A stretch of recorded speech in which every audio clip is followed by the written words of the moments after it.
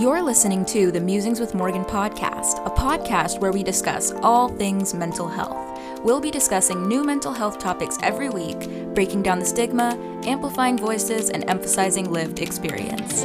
I'm your host, Morgan Barella. Let's get started. Hello, everyone. Thank you so much for tuning in to this episode of the Musings with Morgan podcast. I am so happy you're here. Today is May 31st, which is the last day of Mental Health Month. In honor of this, I wanted to do a really quick episode to give a few important reminders as the month comes to a close. Before we get started, let me give a quick disclaimer. I am not a mental health professional. I am just an advocate with lived experience, and anything I say is based on my own experience or research and should not be seen as medical advice. And with that out of the way, let's get started. So this episode is only a couple of minutes long because I really just wanted to give a few reminders to all of you. With Mental Health Month coming to a close, I want to remind everyone that the fight for mental health justice is nowhere near over and cannot be achieved in just a month.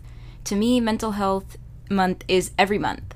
Advocating for mental health is something we should be doing all year round. You might have noticed that many organizations and advocates have moved away from calling May Mental Health Awareness Month and instead just simply Mental Health Month. This is a very small change, but it actually means a lot. Yes, it is just a shorter version, so it's a bit more convenient to say, but the name has been changed because many of us want to move away from simply raising awareness and move towards taking action. In recent years, the world has become so much more aware of mental health than ever before, but what we so desperately need is action. We need people to demand for equity in mental health care. We need to demand for an end to ableism and discrimination against people with mental illness. We need to do more. As Mental Health Month ends, I want you to keep this in mind. Action over awareness, always. Another reminder I want to mention is that mental health is a journey within both ourselves and our communities. This is so essential to understand. Self-care should always remain a priority in our lives. But aside from just our personal well-being, the well-being of our community is such an important aspect of mental health advocacy and creating a better world. Community care can look so many different ways, from checking in on friends and family to volunteering at your local volunteer organizations. Lastly, I want to remind you that you are so loved, so valued, and you deserve to heal.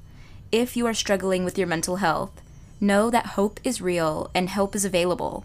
Text SHARE to 741-741 to reach a trained crisis counselor via crisis text line. Visit www.nimh.gov/health/find-help for a comprehensive list of resources. Thank you so much for listening to this episode. As always, I am so happy you're here, and I look forward to speaking with you again next time. Thank you so much for tuning into this episode of the Musings with Morgan podcast. To stay connected, follow me on all social media platforms at the username Morgan Barella. Come back next week for a brand new episode. I hope your week is filled with love. I can't wait to chat with you all again. Bye!